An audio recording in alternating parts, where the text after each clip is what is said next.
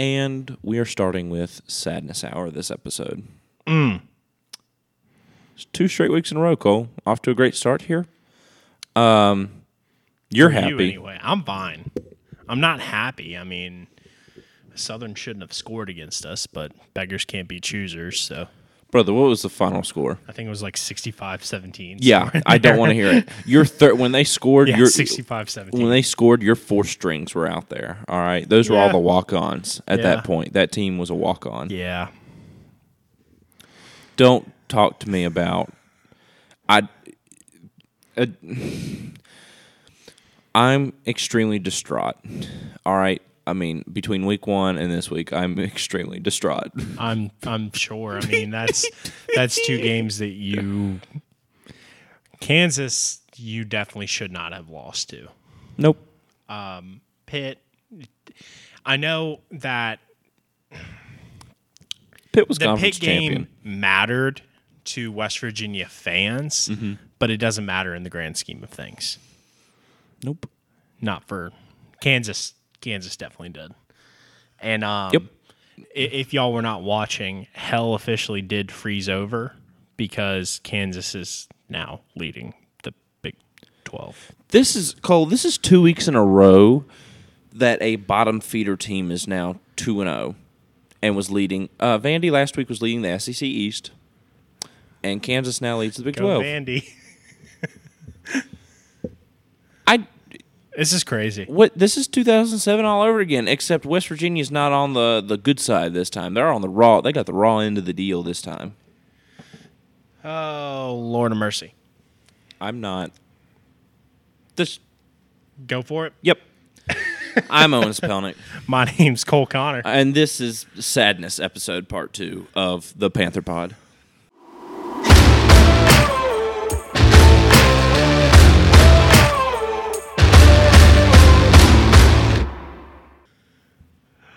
We'll get to my sadness later on in the episode. Right now, we're going to get to other people's sadness that happened during this week. First of all, other people's sadness, and then we're also covering some very intense upsets. I think we saw, 5 or 6 across the week? yeah, and really should have been More. Really should have been more. Yeah, I'm going to be honest. Because there should have been at least one more upset At least one more that, upset. Would have resulted in me memeing Alabama all week and weekend. But If you remember last week, though, we were Alabama fans because we did not want to see Texas win this game. no, and then that changed for me midway through the third quarter when I realized that Texas had a shot. Fair Actually, it changed for me up until, the last minute 40?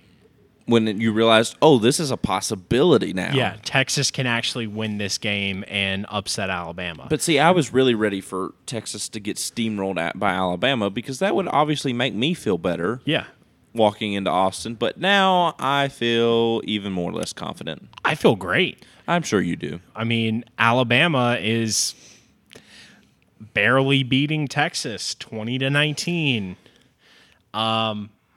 Makes me excited for our matchup against them in Death Valley Yep. this year. Do we see upset of the year in Death Valley against Alabama? I would hope so. Or do they lose before they come into Death Valley? I think they could possibly lose in Death Valley. Question that we got in that relates to the subject. A listener of ours, shout out Jackson Nicholson, who's a devout Oklahoma fan. So he asked this question. He says, is Texas good or has Bama just lost its magic? I think as soon as we say Alabama has lost its magic, they're going to go undefeated through the rest of the year. I don't think they've lost their magic. I think that was a tough road environment for Yes. Alabama. Absolutely. And I think, too, it's very well possible that Alabama, as a team, underestimated Texas severely. I think everyone underestimated Texas. Yeah, everybody. Except for the Texas. coaches. Yes, except and for Texas. Texas fans. Yeah. So, I just with this whole Texas thing is Alabama did not look like the same Alabama team that we've seen under No. the Nick Saban era. This by far, to set a record. This game set a record this year for most penalties within a single game for the Nick Saban era. 15 penalties. That's insane. 15 penalties Alabama committed. And also Alabama, was given a few penalties in their favor. How about that roughing the passer call in the end zone? That should have been a safety. That was not even close to roughing the passer. You know why? Because, that's right, Bryce Young still had the football. Yeah. No, it was not roughing the passer. But it is what it is. It was a rather fairly even game in total offensive yards. Alabama had 374. Texas had 371. Texas, oddly enough, had almost 300 passing yards compared to Alabama's 213. Yeah, but that was split amongst Hudson Card and Quinn Ewers. But here's the thing, though, is Hudson Card took most of those snaps because Quinn Ewers goes out in the first quarter. Now, I'll ask you this, Cole. If Quinn Ewers doesn't go out, does Texas win that game? Do they win it a little bit more comfortably? I think Texas's odds improve if Quinn Ewers stays in that game. I don't think they win comfortably. I think that instead of a field goal to win, it's a touchdown. Okay. To tie the game in that last possession for Alabama. And I mean, if that's the case, then Texas wins the game. I don't think it's a blowout or no. More than when I 10 say points. comfortably, I mean Alabama has to score a touchdown or more, or at least 10 points. That's what I mean by comfortably. Yeah. No, I think if Quinn Ewers stays in that game, we're talking about a higher-ranked Texas team and a lower-ranked Alabama team this week. I was impressed with how well Texas did. I was impressed with that Texas secondary. I was definitely impressed with the Texas front seven too. Yeah, their defense was phenomenal. Their defense was much improved this year, but Alabama's offensive line was just mauling that front seven there for a little while as well. Oh, in the first half. Yes. In the first half, absolutely. And that's where Alabama really won the game, was on the ground, because they held Texas to only 79 rushing yards while Alabama had 161. Yeah. Which is low, I would say, for an Alabama team, but still. Well, I mean, their leading rusher didn't break 100. Neither one, Bijan Robinson or Jace McKellen. Neither one broke 100. They both had one rushing touchdown. Jace McKellen got a majority of his yards after an 81-yard long jaunt. Mm-hmm. And that basically sealed the game for Alabama. Definitely Alabama's passing attack needs to improve, especially coming into conference play. And I'm not saying that SEC is better than everyone, which granted I'll probably be saying that later on when I'm talking about the LSU game. But right now, I mean, obviously SEC is the powerhouse of the SEC is showing that SEC can be beaten in football. Absolutely. So, well, I don't think that their passing game needs to improve much. I just think that Bryce Young is a Heisman-winning quarterback. Yeah. I think their passing game is going to be fine. I still think that they were not prepared for that Texas secondary. Bryce Young was sacked I don't know how many times, was hurried I don't know how many times, but stood in there like a champ. Yeah. Like that final drive to close out the game. Texas posted 2 sacks. 2 sacks, okay. Yep. But that final drive to close out the game for Alabama, I mean, Bryce Young did everything he could to get his team in a winning position. Yeah, absolutely. So I was impressed with Bryce Young's performance. I was impressed with Texas's performance, which I hate to admit because, horns down. For sure. But I just... Yeah, we've said Texas a lot, so I'm going to go ahead and do another one. Horns down. X's. There you go. Thank you. But you know what's really cringy, though, Cole, is Alabama players giving the horns down to Texas fans after you barely beat them by 1 point. Did you see Nick Saban's reaction to that? Yes, I did. We can't say it We on can't say here. it. Don't do that crap. Don't do that crap. Yeah. Oh, yeah. No, As he's running out to shake Sarkisian's hand. That's hilarious. Yeah. Nick Saban almost went in the last 2 games in the last 3 games. No, I'm sorry. In the last 2 games against his former assistants, Nick Saban almost went 0-2. Very close. Very close. He's 1-1, but yeah. But yeah, this makes me very nervous for West Virginia walking into Austin. However, Quinn Ewers will be out during that game, hopefully. We'll see. Now I don't wish injury upon him, but I'm saying he doesn't. It improves your chances. It of winning improves the my game. chances. Yeah. It improves my chances. We hope for a speedy recovery for Yes. Quinn Ewers after the West Virginia After the game. West Virginia game, please play as much as you want, unless West Virginia makes it to the Big 12 championship. But I'm going to keep my comments to myself Yeah, on that one because I don't feel like getting slapped. Yep. Next up, Tennessee versus Pitt. Tennessee takes Pitt all the way down into overtime. Another great game this weekend. So glad that the Pitt Panthers finally fell. Oh, yeah. This brings Tennessee's record to 2-0. Pitt falls to 1-1. Splitting their early season home games. I think Pitt's on a road stand for the next 2-3 weeks. Something like that, I think. Yeah. Hooker, absolute monster. Yes. At quarterback. Absolutely. 325 for 2 touchdowns, 27 for 42. Outplayed Keaton Slovis. Oh, yes. 195, 1 touchdown, 1 interception, 14 for 24. Rushing game. Ugh.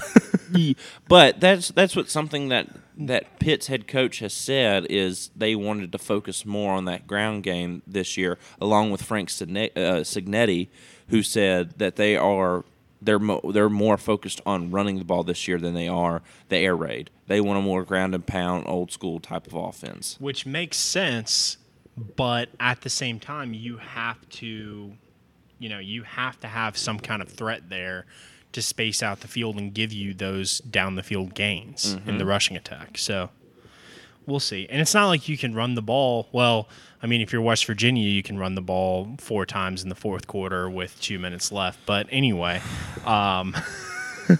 This mic stand's about to come hurling at your head, that's fine. and you won't remember who threw it. I mean, There'll be 4 people sitting in this room. I won't remember who threw it, but I will always remember who threw that late game interception against Kansas. Anyway, back to Tennessee and Pitt. You can do this episode by yourself. You'd be doing the exact same thing to me if LSU lost to Southern. You'd be doing much worse. Oh, yes. No, I for sure would. Or Vanderbilt, for that matter. Yeah. But no, Texas's rushing attack was fairly weak. Pitt's wasn't. Texas, excuse me. Tennessee, still orange tea, same difference. Tennessee's rushing attack was fairly weak. Pitt's wasn't, but Tennessee came out the victors. I think Tennessee's defense is much improved. They demonstrated that this week. Yep. Still gave up over 415 yards of offense. But registered 4 sacks and 16 QB hurries. Yeah. You're not losing football games like that. No, absolutely not. And that's something that Josh Heupel was also very high on this year, was that front 7 for Tennessee, and very bullish about their rushing defense. Yeah. So I was impressed. I'm very glad Tennessee won this game. So glad Tennessee won this game. Go Bulls. Took them into overtime. What a tense game. One of the only few cheers that came from that West Virginia crowd the other night. Oh, when the score. Well, though it was being played on the Jumbotron, I think, like, not during halftime, but towards kind of the end of the game. I think it was towards during one of the media breaks or whatever that they have out on the field, it was played, and they saw where Tennessee won. So, great game for the Vols. Offense looked phenomenal. Defense has looked much improved. They're going to be a threat this year in the SEC East. Absolutely. Yeah. Next up, BYU Baylor. I stayed up till 2 a.m. watching this game last night. I didn't. I watched the highlights this morning. I stayed up. Well, I stayed up till 2 a.m. unintentionally because I was watching it. I figured BYU would kick the field goal, hit the field goal, and then it'd be over with and BYU wins the game. Nope, BYU misses the field goal. Baylor then marches on down the Baylor then takes it to overtime. They kick the field goal. They miss the field goal. BYU then goes into overtime. They go overtime again. They go to kick the field goal, miss the field goal again. So that game went on a lot longer than I would expect. Did you see BYU storm the field? Yes, I did. I see of blue right there. That's the time when you upset number 9 in the country to storm the field. Absolutely. And they jumped 9 spots in the rankings. Yeah. They went from 21st to 12th. Yeah. That is well-deserved. Yes, absolutely. Utterly insane. And Baylor didn't play a bad game. No. But I was right. Last week I told you their defense was going to be gassed. You were? And I because the offense can change its pace. You know, the offense determines its own pace. So I figured that defense is really what was going to be an issue. One highlight that I did see that I do want to touch on, Chase Roberts. Yes. On that trick play. Yeah. That was filthy. That was slick right there. But they went into 2 overtimes. BYU getting the touchdown, failed the 2-point conversion. Baylor not even able to get into the end zone. So what a game. Week 2 was wild. BYU had over 360 yards of offense. I mean, just absolutely destroyed that Baylor secondary with 283 passing. Rushing was a different story. You were right. You were right about this. Baylor was going to rush the football, and they did for 152. BYU only had 83 yards rushing. So that Baylor rushing attack is something to look out for. Blake Shapen had a little bit of a rough night, only 137. So that's... I still think Baylor's overall offense is dangerous. Absolutely. Because they have an established rush game, and they have an established quarterback in Blake Shapen. Yes. And I think this is one thing that really hurt them as well is Baylor had 14 penalties for 117 yards. Yeah. That's rough. That's brutal. That's gonna cost you a few football games. No turnovers though. It was a clean football game. Neither one turned over the football. BYU did register 4 sacks and 5 QB hurries with 89 total tackles. Exactly. So, I mean, good game. Great game to watch. It was a great game to watch. Utterly enjoyed it. The Communion Cup did not disappoint. The Communion Cup. You heard it here first. Yep. The Communion Cup did not disappoint. The Baptists versus the Mormons. I'll be honest. I once they join the Big 12, I definitely see this turning to a much bigger budding rivalry. Absolutely. More than what it already is now. Like, people are still pumped about it. Somebody said last year that when BYU went into Baylor, some guy said, whoever wins, the stipulation should be whoever wins gives the other their spiel. Like the Mormons give Baylor their whole religious spiel. If BYU had won, if Baylor had won, then Baylor gives their whole Baptist religious spiel. So they have to sit through a sermon. They have to sit through a sermon or something like that. Which I thought was, Lord have mercy. That'd be quite the stipulation. Get Jim Ross out there to preach. I'd listen to JR preaching. But you gotta get Stone Cold up there to go, yeah. Austin 360. Yeah, finish that one.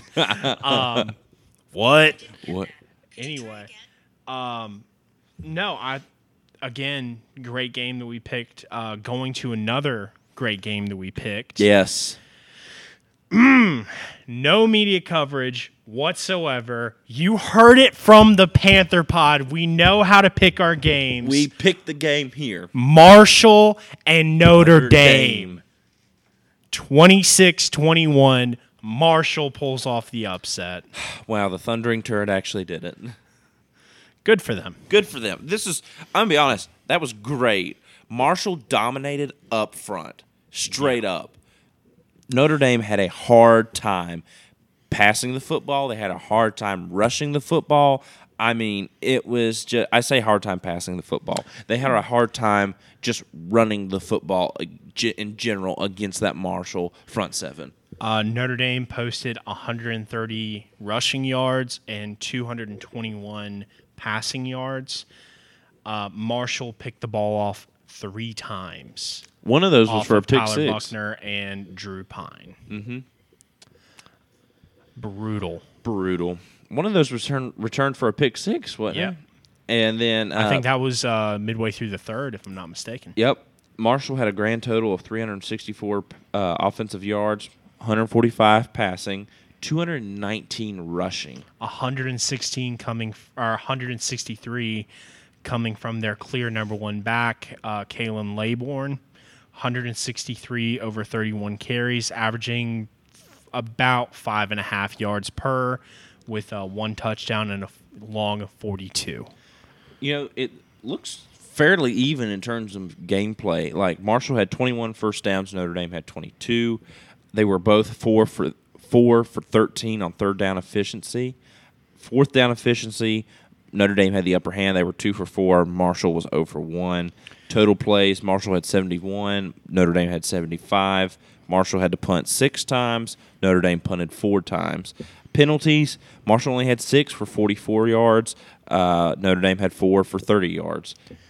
Going into the defense a little bit, Marshall had 2 sacks with 65 total tackles, 2 QB hurries, which with the 3 interceptions, you would expect the front 7 to have a little bit more penetration, but Just a I good don't secondary. think they're complaining about it. Yeah. That's a good secondary right there. And with the pick 6, Notre Dame had 87 total tackles, 3 sacks, and 1 QB hurry. So the QBs were definitely well protected all through the game. It's a wonder Huntington did not get burned to the ground in celebration last Huntington night. And App State. I was in. I Boone, saw the video. North Carolina, man. I saw the video of people storming the streets of Boone. That was insane. I know we're going to cover that one here in a bit. Yeah. But Henry Colombi, man, just, I wouldn't say he popped off, but he did what he needed to do. yeah, he won them that game. Exactly. 16 for 21, 145, and a touchdown. Didn't turn the ball over whatsoever. Marshall did not turn the ball over. No, Marshall protected the ball. Now they're 2-0. Charles Huff, man, Yeah. is coaching a well. Glad one West Virginia team picked the right coach. Thank you. I need to be consoled for this one. I'm here for you, buddy. Thank you. I mean, Notre Dame just had no answer for Marshall's rushing attack. No. Just no answer. And you say this 3 years ago, or you have this game 3 years ago. Yeah, there's no Notre way. Dame steamrolling. Yeah, absolutely. Absolutely. Now, this doesn't mean that this does not mean that Marcus Freeman is a bad coach by any means. This No, is God, his no. 3rd game as a head coach. You're going to have these rough patches. Yeah. And like we said, Marshall is one of those teams that'll jump up and bite a Power 5 any day of the week. Absolutely. The Sun Belt as a whole right now Dangerous. is dangerous. They look better than some Power 5, Pac-12, Power 5 conferences right now. They are the new American Conference. Once Cincinnati, Houston, UCF, and BYU all join, now BYU's independent, but once Cincinnati, UCF, and Houston all join the Big 12, it is Sun Belt. In Memphis, right? Nope. That is a hotly contested issue for conference realignment. Memphis has been begging to be in a Power 5 for years and has not been selected. They need to be. Yep. So it's Houston, UCF, and Cincinnati who are leaving the American. And I'm telling you right now, Sun Belt is classic college football, especially the Sun Belt East. classic college football right there. Great division. Some's in the water out there. Yep. Sunbelt football, man, is for real. Marty Smith posted out on Twitter the other day, you know how they do that SEC, SEC. He was going SBC, SBC, SBC. Sunbelt, Sunbelt. Much better instead of SBC. Get your own chant. You're just mad. They can't get their own chants because they're a group of 5. They're not allowed to have their own chant because they're not allowed to have their own spot in the playoff because they're not their own Power 5. I'm just saying, man. Whatever. I'm just saying. Another Sun Belt team that also had a massive, massive upset this week. The other Mountaineers, Appalachian State, beat Texas A&M. I'm here for it. Only held Texas A&M to 2 touchdowns and 186 total yards of offense. They held Jimbo Fisher in his number 1 recruiting class to 186 yards of offense. 97 passing, 89 rushing. App State, 134 passing, 181 rushing. Dude. That's insane. That's they only had one wild. offensive touchdown. That's crazy. Jimbo Fisher, hot seat? Or is it getting a little warm? I think this is a stumbling block. I don't think it's a hot seat. I don't think it's anything like that. I think that we're looking at a great App State team, and maybe a weaker A&M. Give it 2 seasons with that number 1 recruiting class. A&M's going to be just as dangerous as they were in 2014, 2015 under Johnny Manziel. All right. Speaking of which, Johnny Manziel tweeted out, "Hey, I got 2 years of eligibility left, right?" As much as I would love to see Johnny Football in college football again, that's not happening. No, it definitely is not happening. There's no way. I mean, A&M just had a stalled offense. Only 9 first downs for the entire game. Yeah. 38 total plays. Had to punt it 4 times. They had 7 penalties for 60 yards. They lost it twice and a fumble. And their time of possession was under 20 minutes. App State's was 41 and a half minutes of possession of football. One bright spot for Texas A&M and their other touchdown came off of a kick return. Devin Akane, next Devin Hester. Maybe. Who knows? I mean, he posted a return of 95, took it end zone to end zone basically off of that, and then another return of, 25, 30, somewhere in there? Yep. Yeah. I would say this, too, is here's also something that I would say for Texas A&M fans is you look at these numbers. All right, if you were to just no score, look at App State's numbers. 315 total yards of offense, 134 passing, 181 rushing. If you would look at that and swipe out App State for, say, Alabama, you would totally say that Texas A&M got walloped. Yeah. Got absolutely crushed. App State's score should be higher than what it was. Exactly. So kudos to Texas A&M's red zone defense. Exactly. But I think, too, for App State and Texas A&M, I think that also shows the talent level of this talent separation that you have from a Power 5 team to a Group of 5. That does not mean Group of 5s can't go out and compete with Power 5s. Obviously, this week has shown that they can. Oh, yeah. But it shows you the talent gap. But if this was another Power 5 team putting up those numbers, this probably was, 37, 47 to 14 instead of 17 to 14. I just think that this really shows the talent gap. But I also think, like you said, this is a stumbling block for Texas A&M. Yeah, I don't think there's going to be any kind of long-term repercussions for Jimbo Fisher on this game. Now, if he leaves, where do you think he's going? I know where you hope he goes. Well, you know what? I'm going to be honest with you. I don't know where he would go. He would probably go to West Virginia. He gave that interview. I don't know how many of you had seen that interview, but he gives the interview that – home is home. He would love to come home and coach the Mountaineers. He gets it. He understands the culture. He repeatedly said, home is home.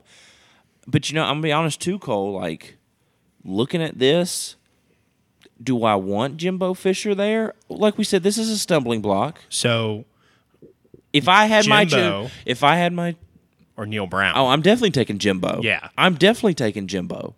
Because Jimbo's also one of, but here's the upside to Jimbo is Jimbo has had years, at least over a decade of Power 5 experience. He's been at West Virginia before. He won a national championship with Florida State. So Jimbo knows what it takes to win. Quick shout out. You brought up Florida State. New Orleans Saints ate that W today. Stole some crab legs from the Atlanta Falcons. Famous Jameis? Famous Jameis, baby. Went off. 2 touchdowns. Let's go. I knew that's why you were bringing... Jameis Winston for MVP. I'm already convinced. I mean, there's Josh Allen and a few others. No. Jameis Winston is the only quarterback who matters in the NFL. Okay. He's the next Brett Favre. All right, I'll ask you this. Drew Brees or Jameis Winston? Right now, Jameis Winston. Right now. Okay. Right now. Yeah. But, I mean, I would be fine if Jimbo Fisher came in, brought some of his recruits over from Texas A&M to West Virginia, and if that ship were to ever go down and burn and things, Yeah, and I think if Jimbo leaves Texas A&M, we're seeing a Lincoln Riley kind of departure, where he's bringing the top recruits that he brought into Texas A&M. Excuse me. He's bringing the top recruits that he brought in from Texas A&M to West Virginia, like how Lincoln Riley did from Oklahoma to USC. I got you. So, I don't know. It's a fun speculative question. It is. And speaking of head coaches and new head coach hires, Scott Frost announced today, September 11th, 2022, fired from Nebraska after losing to Georgia Southern 45-42. Oof. Nebraska said, "We ain't having this no more." I don't blame him. And again, Nebraska had over 500 yards, almost 600 yards of offense. Yeah. Georgia Southern did have over 600 yards of offense. Yeah. I think this is a very well put together Nebraska team. And I don't know how much of the blame is on Scott Frost.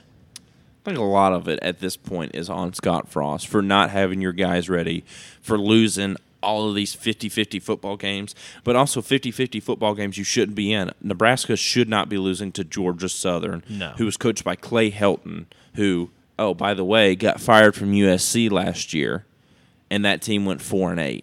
Yeah. So, I mean, you should not be losing to Georgia Southern. Like, that's unacceptable. You were literally on the ropes with an FCS team, North Dakota, last week. Man, no defense whatsoever. No, and then lost to Northwestern in Ireland.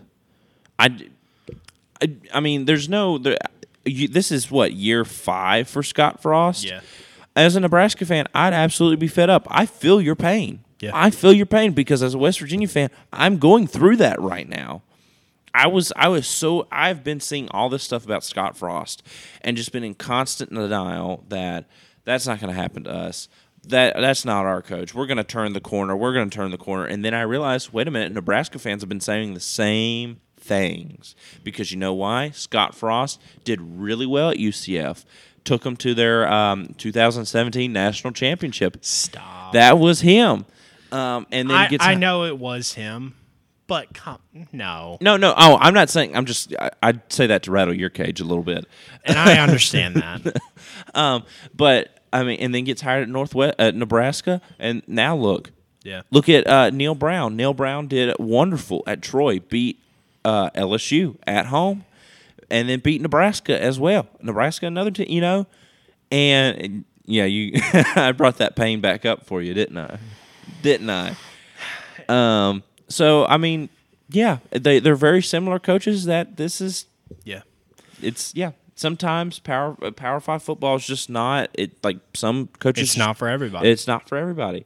It sucks that you have to find out this way because it sets your program back so many years. But We'll get And to I mean, more. also, and last thing Go ahead. on Nebraska.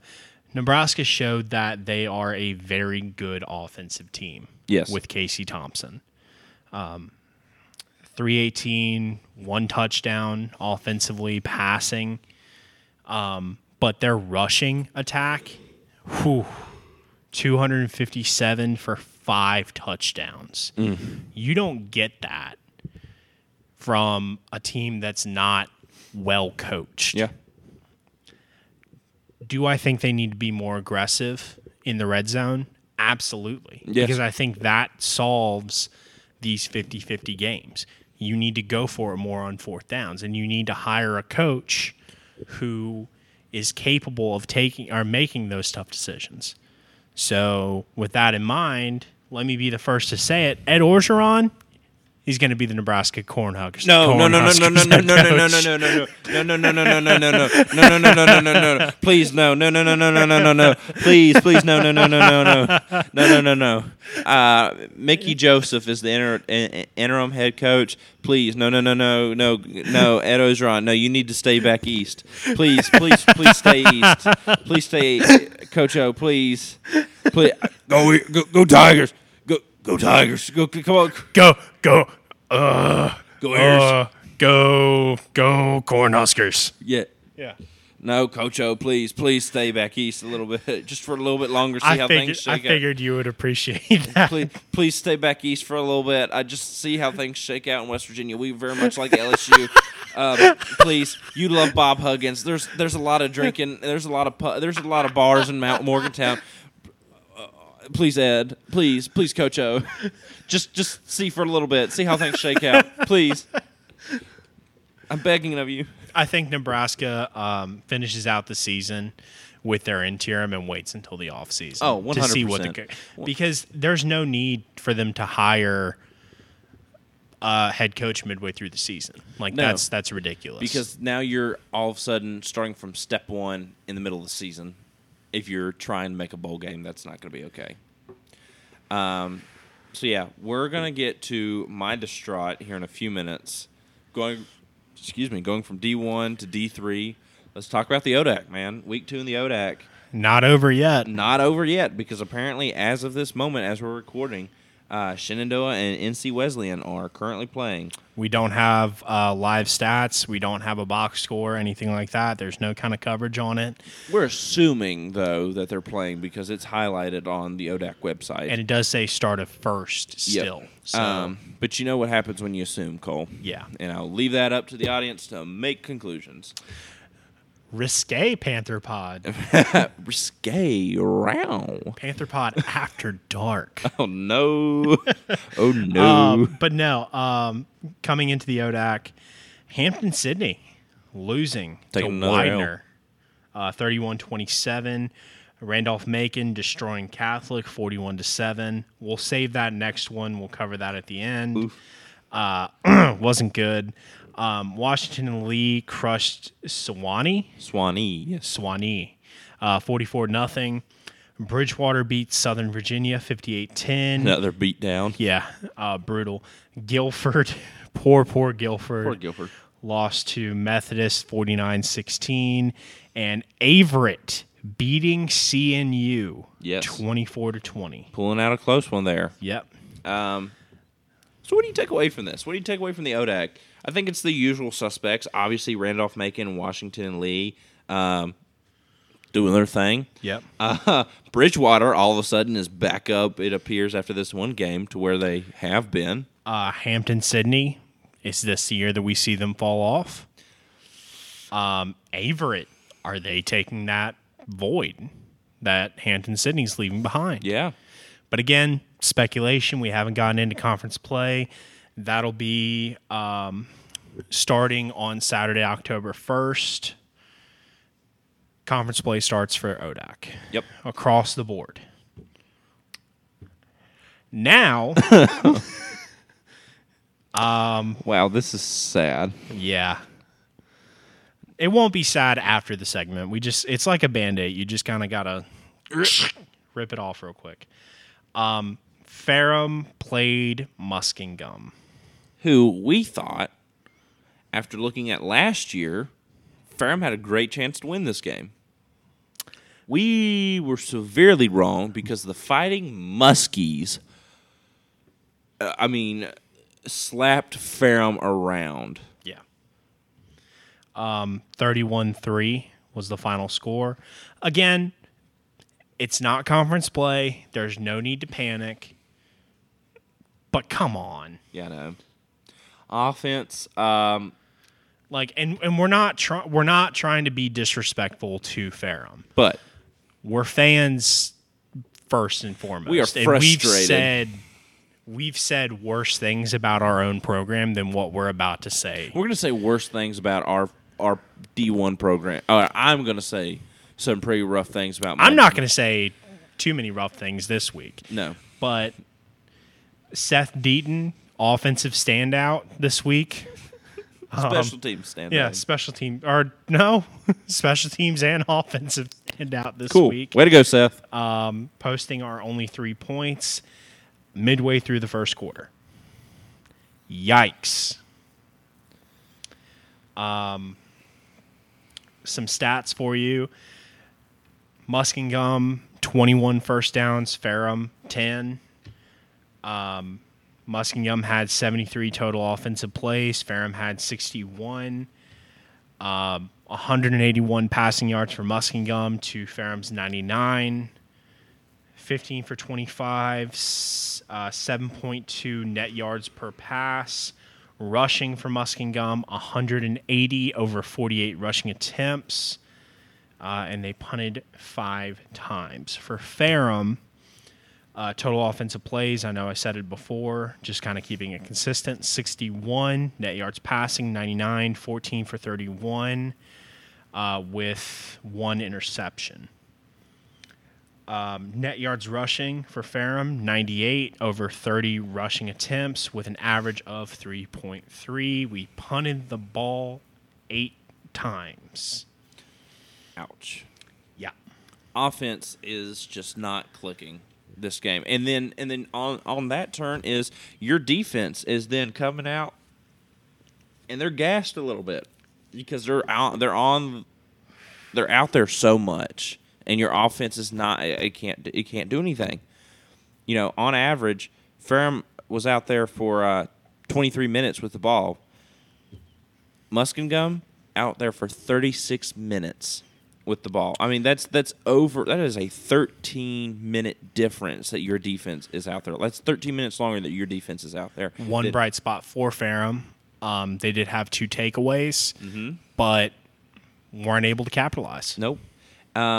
Again, disciplined team. Only 2 penalties for 18 yards this game. Muskingum had 6 for 58. But, I mean, total offensive yards, Muskingum dominated. 361 total offensive yards. They had 181 passing yards and 180 rushing yards. I think something that we're seeing, Cole, is as much as the offense wants to go air raid, they want to go high-flying, flashy, up-tempo, whatever you want to say, it all comes down to fundamentals, and it all comes down to old-school power football as well. If you can run the ball and dominate in the trenches up front, you're going to win that football game. Yep. Now, then there's West Virginia, who scores almost 200 rushing yards against Pitt, and they still lose. That's besides the point. Oof. Still, yep. But I think that is a common thread that we're seeing. Marshall won the Notre Dame game by rushing. Yeah. App State also rushed the ball really well. The only one that we didn't really see rush the ball really well and not win, the only one that we saw that didn't rush the ball really well and not win the game was BYU. Yeah. Didn't break 100 yards. Still won the game though.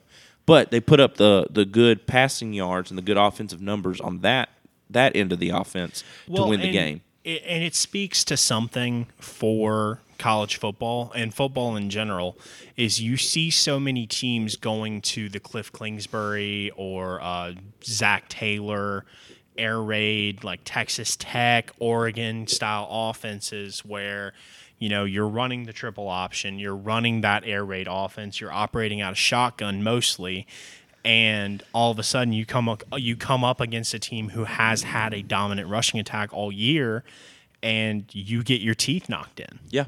Because they're not playing pretty football. They're playing football. Exactly. They're playing tough, hard-nosed, down-home football. Why do you think Randolph-Macon wins the conference almost every year, if not every other year? Because they run the football downhill. They dominate up front. And it doesn't matter if they have the fastest running back or not. You don't need the fastest running back sometimes. God, no. As long as you're chugging away at 4 to 5 yards each play, you have a great shot at winning that game. So Ferrum, they're looking a little sluggish. They got to score points. Yeah. Over these past 2 games, they've scored a total of 12 points. Over the past 2 games. Now, and I'm not making excuses for Ferrum. Not this week. Last week, I'll make all the excuses in the world. They were up against a D2 opponent. That step up in competition is real. Mm-hmm. But on the flip side, you saw 5 Division I FBS teams beat ranked FCS opponents this week. Mm-hmm. You mean the other way around? Yes. Excuse me. No, Sorry. you're fine. My fault. No, I mean, it's absolutely ridiculous. Ferrum is on the road next week against LaGrange. We'll talk a little bit more about that on Wednesday. Again, non-conference game. Doesn't really matter in the overhaul, but that can't be a good thing to happen in the locker room. No. Like, the players are going to be down in the dumps. They're starting out 0-2. We have to win against LaGrange, or Lagrange, however you want to say it. Yeah. But yeah, no. I don't think we predicted them going 0-2 in their non-conference. No. In their first 3 games. I think the worst that we predicted was 2-1 with them dropping the game to UVA Wise. Yeah. So, it's not time to panic. It's only week 2, but that offense needs to step up a little bit. Because if your offense steps up, then that helps out on the back end with defense as well. Yeah, because your defense isn't as gassed and you're not spending 46 minutes out on the field. Yeah. Like, as much as you love to see a defensive game, you don't want to see your defense being out there that long because they're going to get gassed. Look at what happened in the BYU game against Baylor. Yep. Yep. It was the altitude, and it was BYU controlling the football.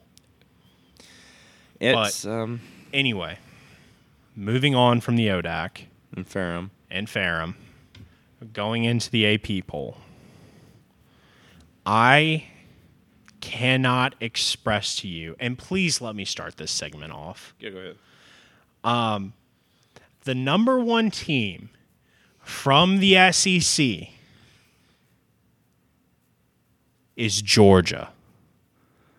When I tell you, I am so excited not to have to talk about. Now, granted, Alabama's number 2, but Alabama does not have the big 1 next to it now.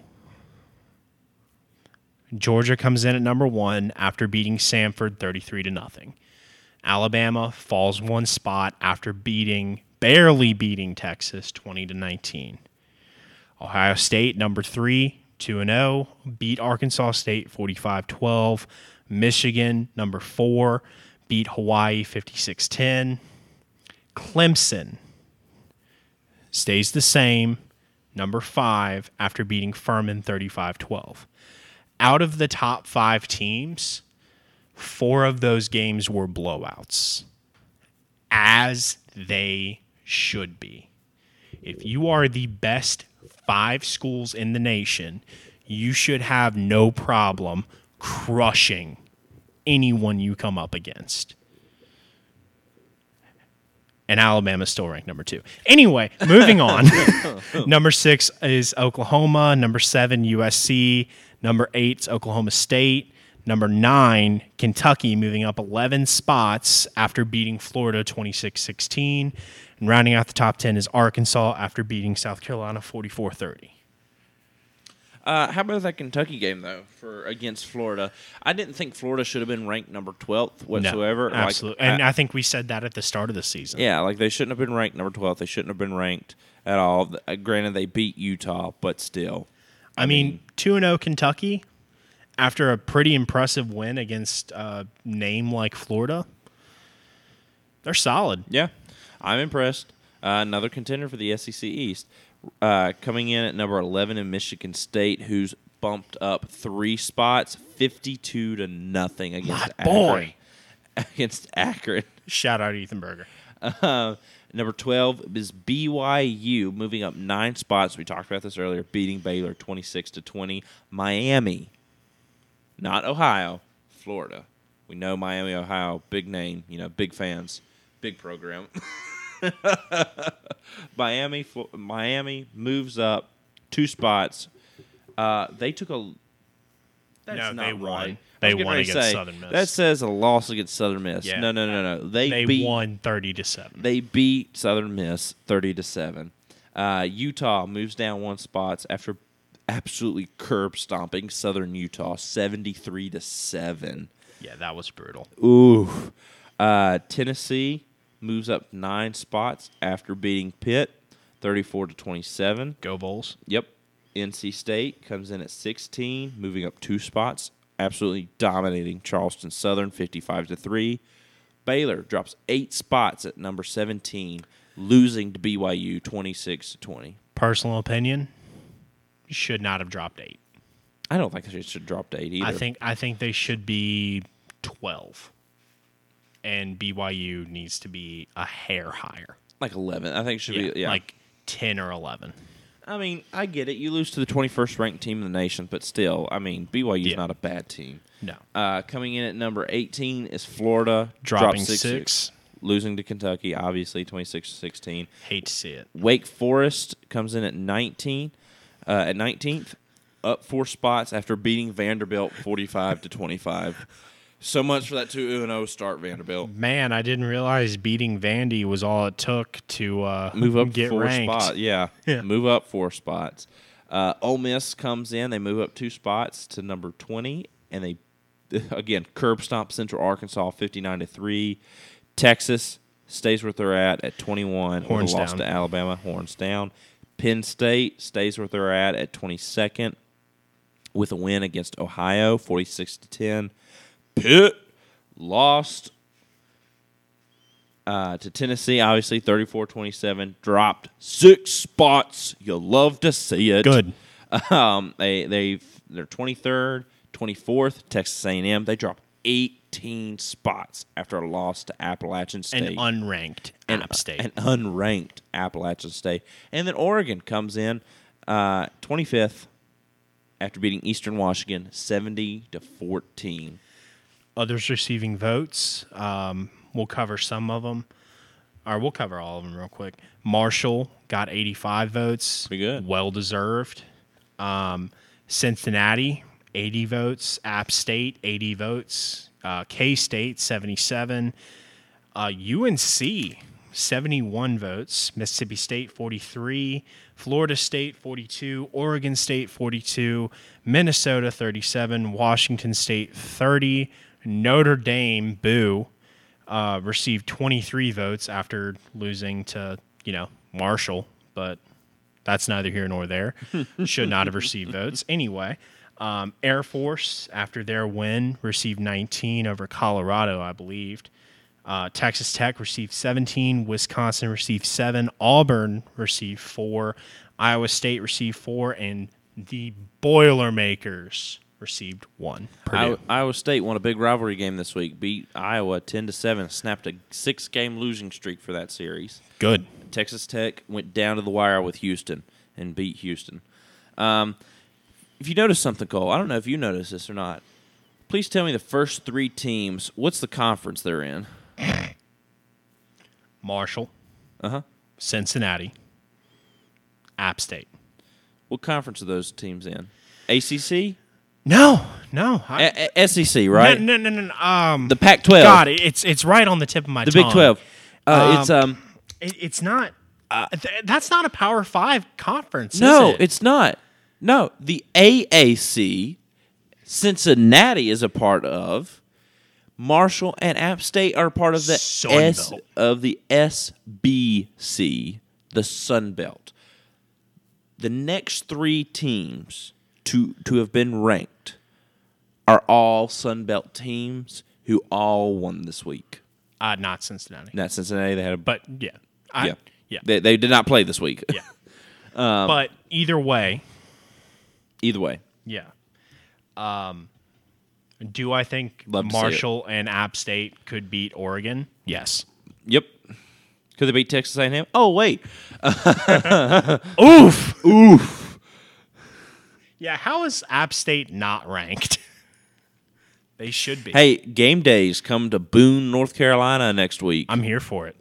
As the Mountaineers of Appalachian State take on What a week. Troy. What a week. App State's going to crush Troy. They should. Yeah, they should. Absolutely should. They absolutely should. Here's a headline that I just read underneath the AP poll. Nebraska fires Frost. AD Albert says 16 and 31 not acceptable. Fair enough. Yeah. Just a little plug right there for Nebraska football. Speaking of Nebraska football, we're going to talk about LSU. I don't know how that translates. How that transition. Good segue. I know. Good Great segue. segue. You know, they're only a couple thousand miles apart. Speaking of being a couple thousand miles apart, Southern and LSU are not a couple thousand miles apart. No. They were on Saturday. Yeah. On the field. 65 to freaking 17, baby. Go Tigers. We love to see it. We love to see it. In Brian Kelly's first home game, he absolutely crushes Southern, as he should have. Wasn't last week really y'all's first home? Stop. Stop talking. Let me enjoy this. Neusmeyer got the start over Jaden Daniels. Garrett Neusmeyer came in the fourth quarter after Jaden Daniels had thrown for 3 touchdowns, and Neusmeyer threw 2 interceptions and 183 yards. So no QB competition. Offensively, I mean, LSU was rolling. Our run game was there, posting 230 total rushing yards. Passing game, 320 through Neusmeyer and Daniels. Malik Neighbors absolutely carried the team on his back. Kayshawn Boot, another not great game coming out of him. And again, I think it has a lot to do with Jaden Daniels not recognizing where his top talent is. Do I think that Kayshawn Boot transfers out of LSU at the end of the season? Possibly. How sad. How sad would you be if that happened? I would be sad. I mean, I think he's a heck of an athlete, but at the same time, the diva era of LSU with like Odell, Jarvis, everything like that, that's over. This is Brian Kelly. This is team football, and you can see that across the stats.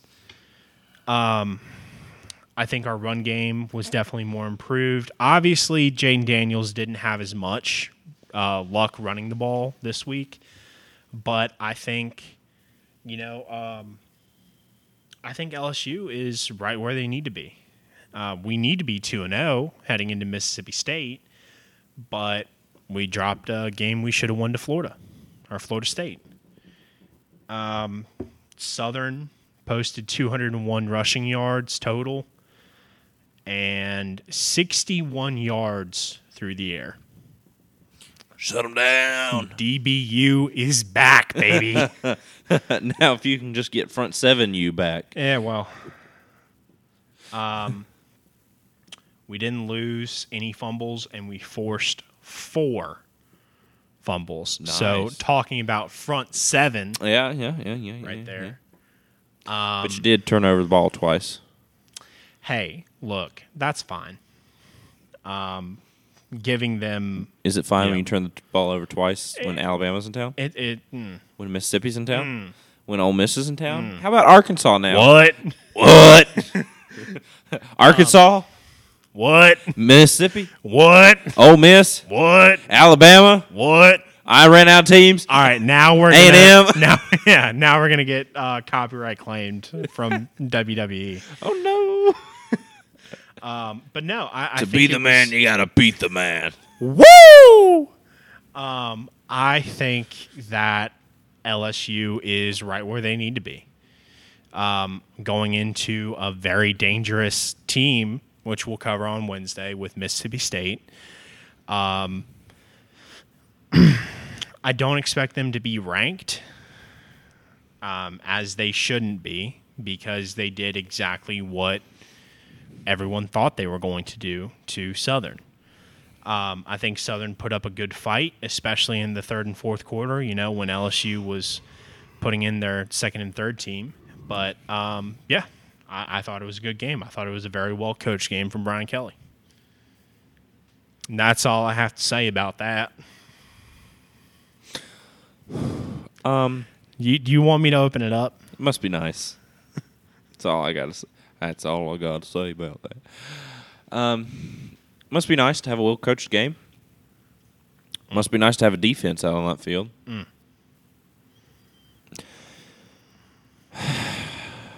Hey, Owen. Yeah. One thing that I am gonna bring to your attention. Yep. 4 minutes left in the third quarter. West Virginia had a 65.4% chance of winning the game.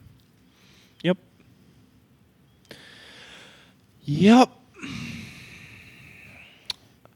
So West Virginia literally loses to the bottom feeder of the Big 12. Not anymore.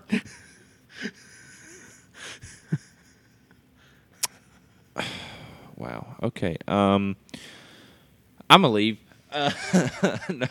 55-42 is the final score for West Virginia. I mean, dude, how does West Virginia put up over 500 yards of offense and still lose the game? Over 359 yards of passing. Kansas was able to put over 200 yards through the air and exactly 200 yards on the ground. How do you lose to Kansas? Yes, they're an improved Kansas team. An improved Kansas team that went 3-9 last year. Or 2-10, whatever they went. Yeah, 2-10. And then, storm the field, but yeah. It's fine. How? How do you lose to Kansas? How do you lose to Kansas? Oh, I know how you lose. In overtime by 2 possessions. Because you throw a pick six. Granted, those things happen. JT played a great game. Yeah, the fault is not on JT Daniels. JT Daniels was 28 for 40, 359 touchdowns. 355 yards. Boy, I'd love it if you got 359 touchdowns. 359 yards, 3 touchdowns, and an interception. And the interception did come in overtime. Overtime. Should not have been a pick six. No. Because if you're a smart football player, as soon as you get the ball in your hands in overtime, you go out of bounds to seal the game. Yep. No, we watched the close of this game last night, and I see what you mean. Also, but here's what I want to talk about on coaching wise too is there's no hustle. You got 3-4 minutes left in the game, and you're just running the ball. Running. You're down by 2 possessions. And you're running the football when you have a stellar quarterback in the pocket. Yeah, Graham Harrell needs to... I don't know if it's Graham Harrell because who's the head coach? Neal Brown.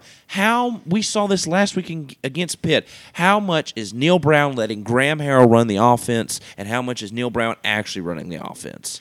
Well, and at the end of last season, Neal Brown came out and said, was it at the end of last season or was it midway through the offseason? Both. Okay. Neal Brown said that Graham Harrell was going to be the offensive play caller. Oh, yeah. No, it was halfway through the offseason. Was that Neal Brown making a smart business decision from his standpoint to still maintain control of the offense and put the blame on Graham Harrell? Did he say that because he knew his seat was getting warm? I don't know. I think it's also that Neal Brown is attention to detail on some things, and there are some things he really likes to control that he doesn't want to control. If you remember, he was known as an offensive guru at Troy. Like, for Group of Five coaches, this man was unstoppable. Where is that now? You are in year 4 at West Virginia, and you are 17 for 20. And you just lost the first night home game in 4 years to lowly Kansas. You mean number 1 ranked team in the Big 12, Kansas? Cole, I am going to come across this table and smack you. Lord have mercy. This is ridiculous. This is ridiculous. Me and my dad were talking last night, and he was like, Neal Brown's got to go. Dad was like, Neal Brown has got to go. And you know what? I think I'm finally to that point.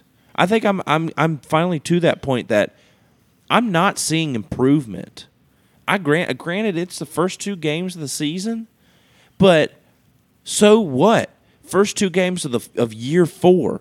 Year 4, and we're seeing the same mistakes over and over and over again. You're seeing the same dumb penalties. You're seeing the same players, 4th and 5th year starters who are not mentally prepared for a game. That falls on the coaches for not getting your guys mentally prepared.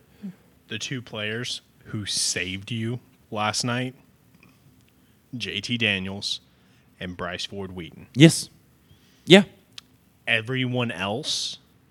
Well, and you can say C.J. Donaldson in there too, and Tony Mathis, who did really well.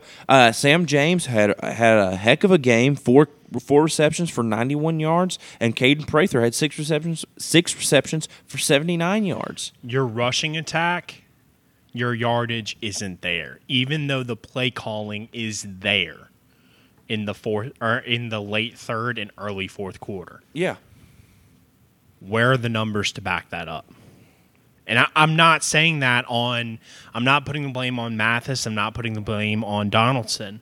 I'm putting the blame on your offensive line because you can't run block. You absolutely can't. But you went 146, but still last week That's across 3 backs. Yeah.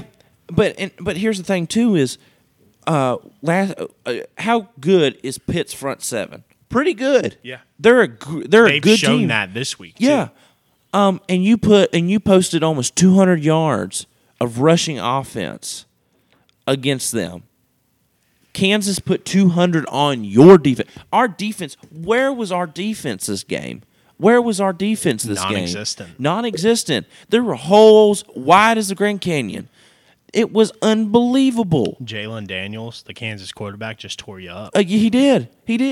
Tore us up on the ground. I will say, Kansas is a much improved team. There is some life in Kansas now that I have not seen since West Virginia's been in the Big 12. No. And, this is ridiculous. There is no reason you should have lost to Kansas at home. No. As a West Virginia fan, I'll say this. As a West Virginia fan, I am not going against the team. I am going against my coaching staff because that is utterly unacceptable. Absolutely unacceptable. There is no reason that you should have lost to Kansas. Oh, and by the way, Kansas, you didn't even get a turnover from Kansas. You had 2 turnovers, 1 fumble, and of course that interception right there at the end.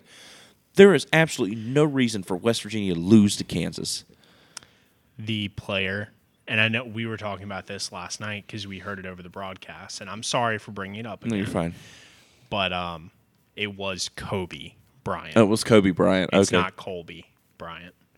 So it's Cobee. Gotcha. But still. I mean, Kobe. But I'm fed up. I'm fed up. West Virginia used to be fun and exciting football and stress Virginia for a reason. What is it now, Cole? These past 4 years so far, what is it? Mundane, boring, roll over and die? Yeah, pretty much. Because you don't want to take chances on the field. Well, guess what? Guess where not taking chances has put you? It's put you in the same position as if you had lost games taking chances. Yep. On the hot seat. On the hot seat. Oh, Neal Brown's seat is on fire. It right is now. on fire. And I'll ask you this, Cole. Does Neal Brown, at this point, we're looking at this point, how far does Neal Brown make it into the season, or does he even make it through the rest of the season? I think he makes it through the rest of the season because I think West Virginia, your athletic director and your president of operations is smart enough to realize that if they fire Neal Brown midway through the season, that's admitting defeat. I think Neal Brown already admits defeat enough in his games to not warrant that. I think Neal Brown makes it to the offseason, and then West Virginia lets him go. And they're all talking about that buyout. That buyout in December, if they fire Neal Brown, is $16.5 million. And I get it for West Virginia. That is big chump change, but how much change are you going to get after you fire him and then go get somebody better? Go get an Ed Orgeron. Go get maybe a Jimbo if you Les Miles. Or I don't know if Les Miles would be interested in coaching. Some are calling for Rich Rod back. No, I think that would just be a bad. That's because I think what you hit with Rich Rod was kind of a gold mine right there a little bit. You had Pat White, Steve Slayton. I think the talent was there more so for Rich Rod, and I mean that could speak to his recruiting. It could, yeah.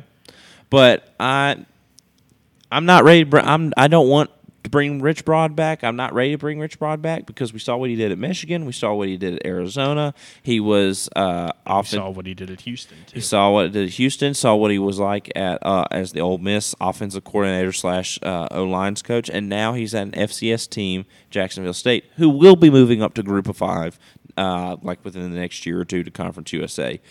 But I'm done. I'm done. I'm tired of turning on a West Virginia football game and being bored. Because that's not what West Virginia football has ever been. You've had players like Major Harris and Pat White and Steve Slayton. And Geno Smith and Tavon Austin. Where did these guys come from? They were good. They were exciting. They won you football games. If you put the right coach in there, they were going to win you football games. And we haven't won very many football games. Nope. 17 and 20 in 4 years is unacceptable. That's a Jeff Fisher line. Yeah. That's literally Jeff Fisher. That is absolutely, shoot for 500. Yeah. Which is ridiculous. Absolutely unacceptable. If I'm a coach, I'm going out there to win. Yeah. Maybe Neal Brown doesn't have what it takes to be at the Power 5 level. It certainly seems that way. This is ridiculous. Yeah. You can't beat Kansas. No. Are you freaking kidding me? After almost beating Pitt last week. Now this makes me worried to go into Virginia Tech. You know? I'm even a little nervous for Townsend now, who I shouldn't be. But I'm nervous to go into Tech now. Oh, and by the way, we're going to walk into Austin in 3 weeks. And who do they just go toe-to-toe with a backup QB? Alabama. Oh, and then, by the way, you got Baylor coming in soon after. At least you don't play Marshall this year. Oh, Marshall for sure would just beat us. 12-0. 12-1. Oh, my gosh. Dude, I can't, man. I can't do this anymore. Yeah. It's deteriorating on my health. I'm upset. You need a mental health day.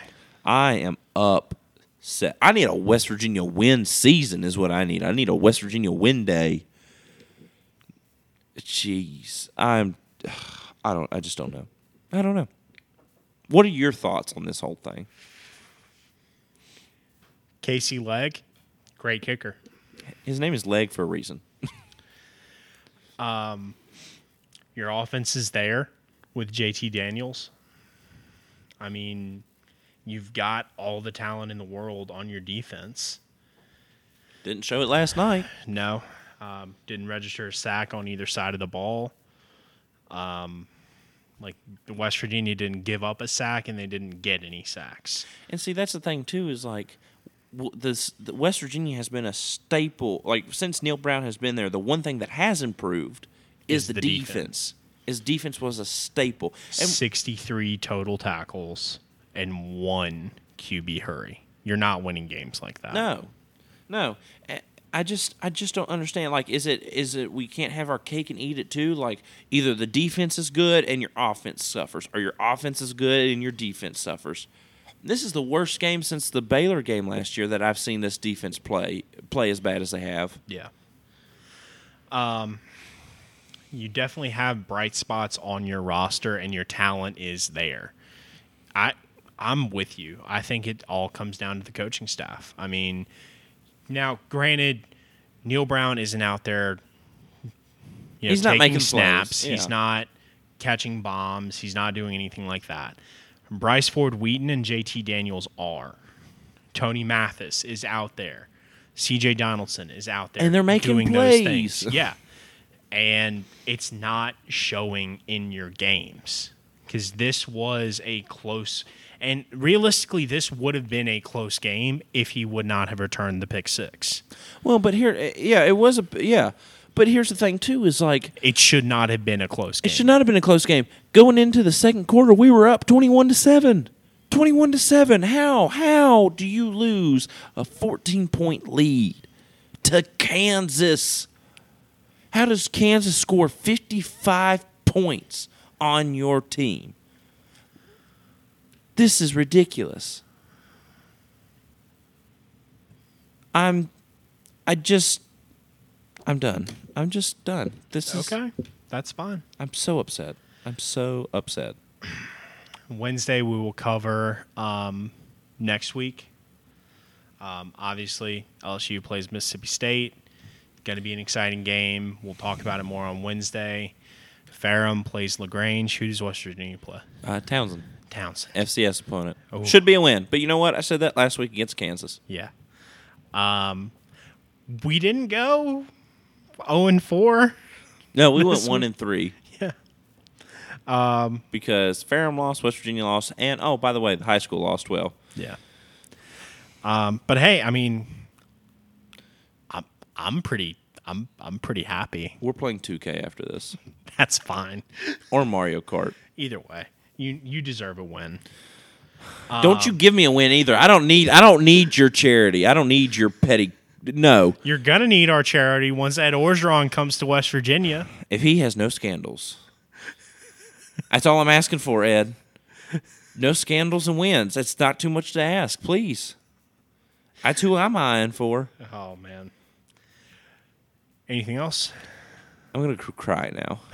Okay. I'm going to go cry. I think that about wraps us up. Like I said, LSU has Mississippi State. Ferrum has LaGrange. West Virginia plays Townsend. Should be an exciting week of college football next week. We'll bring it to you on Wednesday evening. Yep. With that, my name's Cole Connor. I am the very sad and upset Owen opponent. And you are listening to the Panther Pod.